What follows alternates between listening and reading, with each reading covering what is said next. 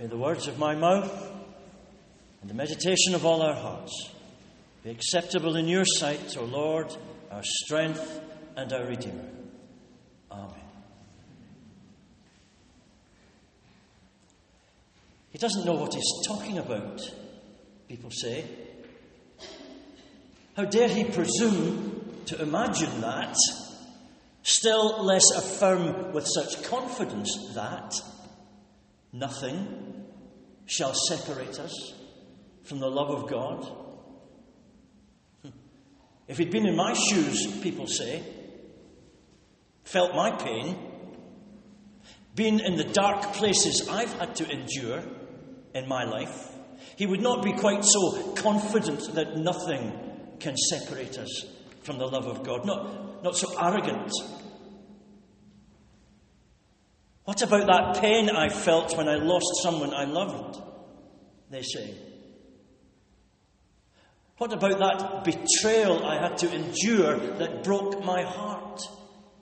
They complain.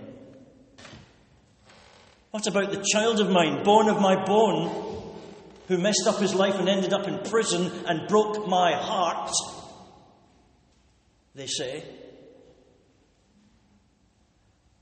What about the parents that don't talk to me anymore? What about the lack of money, the pressures of need that ruins my joy? What about that day I got my redundancy and the carpet was ripped out from under my feet? They say. What about this illness that haunts me, this disability that threatens to make me sour and bitter? Don't these things separate me from the love of God? Create a yawning chasm of separation between my actual circumstances and this ideal experience? What does he know about trouble and hardship and persecution and hunger and danger and poverty? Some cleric cosy in his cloister, sheltering up there in his ivory tower, pontificating about the great thing that the life of faith is, while I'm down here broken in pieces. Nothing shall separate us from the love of God which is ours. Why should I believe this stuff, people say, who are living real lives? Who is he to talk? What does he know about anything, this writer? What credibility does he have that I should listen to him for a second? Wait though. Who is that man over there, chained to the wall like a dog, waiting for his jailer to bring him some scraps and some brackish water? Alone and friendless and doomed. Who is that man standing shivering on the beach with only the clothes he wears, the wreckage of the ship drifting out on the waves, the future bleak and seemingly hopeless? And what is that vicious sound of leather thong on skin as the little man, bent and suffering with the pain, endures the 39 lashes 5 times? A flogging severe enough to kill many a man. Who's that being lowered down the city walls in a basket to escape his persecutors? Who's that little man onto whose head rain stones and rocks from a mad crowd?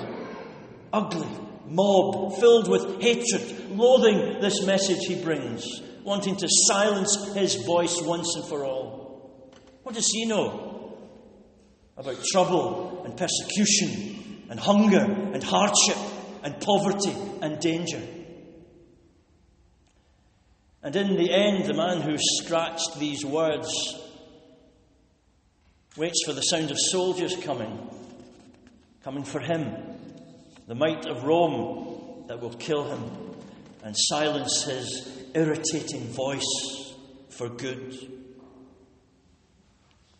This is the man who speaks about that unbreakable bond between his heart and God's. The certainty he feels that no matter what happens to him, and my goodness, plenty has happened to him, God will hold him, sustain him, inspire him, does hold him, does sustain him, does inspire him. These are not trite religious platitudes. This is not someone pretending that it's all going to be nice and nothing bad is going to happen. That it will not get down and dirty and dangerous and ugly. These are truths hammered out on the anvil of real life, in all its blood and sweat and pain, in all the rejection, in all the disappointments, in all the people who betrayed him and let him down, in all the pressures that crashed against his little life, in the storm, in the crisis, in the darkness. The love of God was never far from him, he found. So he knows what he's talking about. What he says deserves our attention. His analysis is not merely academic, theoretical, but raw and personal and real. And that is the experience of the church throughout the world, even as we worship today. 25 years of chronicling the political restrictions on religious freedom experienced by Christians worldwide. The Christian monitoring group Open Doors notes that persecution of Christians rose globally again for the 3rd year in a row. Their findings and trends are these stark.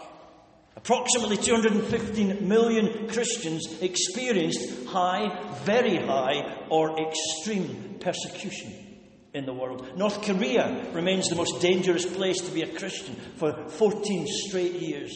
Islamic extremism remains the global dominant driver of persecution, responsible for initiating oppression and conflict in 35 out of the 50 countries on the list in 2017. Out there, it's happening. Christians are suffering. These are dark and difficult times. The 10 nations that are the most dangerous in which to be a Christian: North Korea, Somalia, Afghanistan, Pakistan, Sudan, Syria, Iraq, Iran, Yemen, and Eritrea. They describe persecution in the Open Doors monitoring group as any hostility experienced as a result of identification with Christ.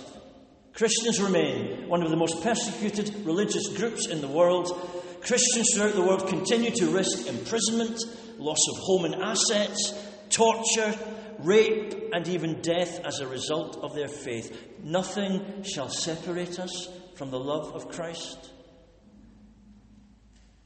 And they don't give up, those Christians, our brothers and sisters. They don't say, he has abandoned us. This is too hard.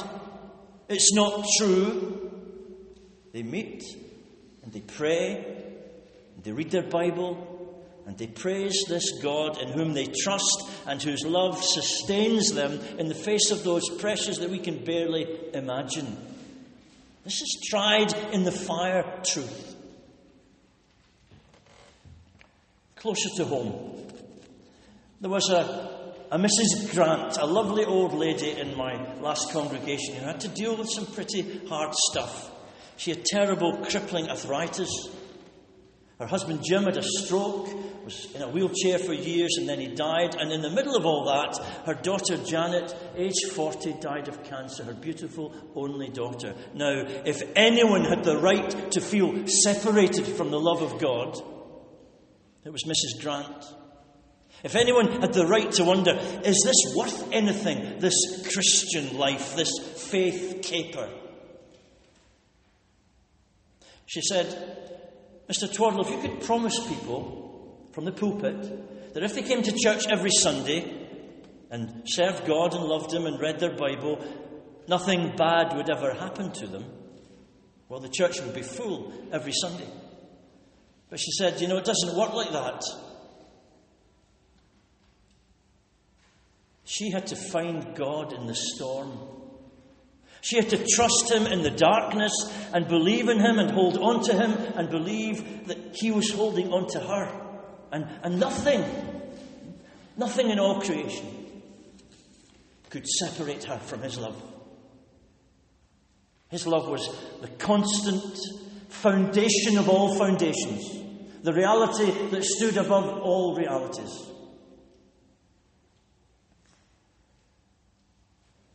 Maybe when it's easy for us, we forget. Maybe when it's comfortable, we doubt. Maybe when it's optional and not central, faith becomes a bit threadbare and a bit casual. But it seems that people who know what it's like to be strung out on the wire, to live with fear of the kinds of crushing pressures that you might imagine would break the spirit, they discover there, as they pray, as they sing, as they trust, that Paul, that suffering, beaten, and soon-to-be-killed apostle, actually knows what he's talking about. That his words have integrity and credibility, and that God is near, and His word is strong, and there is nothing in all creation that can separate us from His love. In the name of the Father, the Son, and the Holy Spirit. Amen. Hymn 555. Amazing grace, how sweet the sound. 555.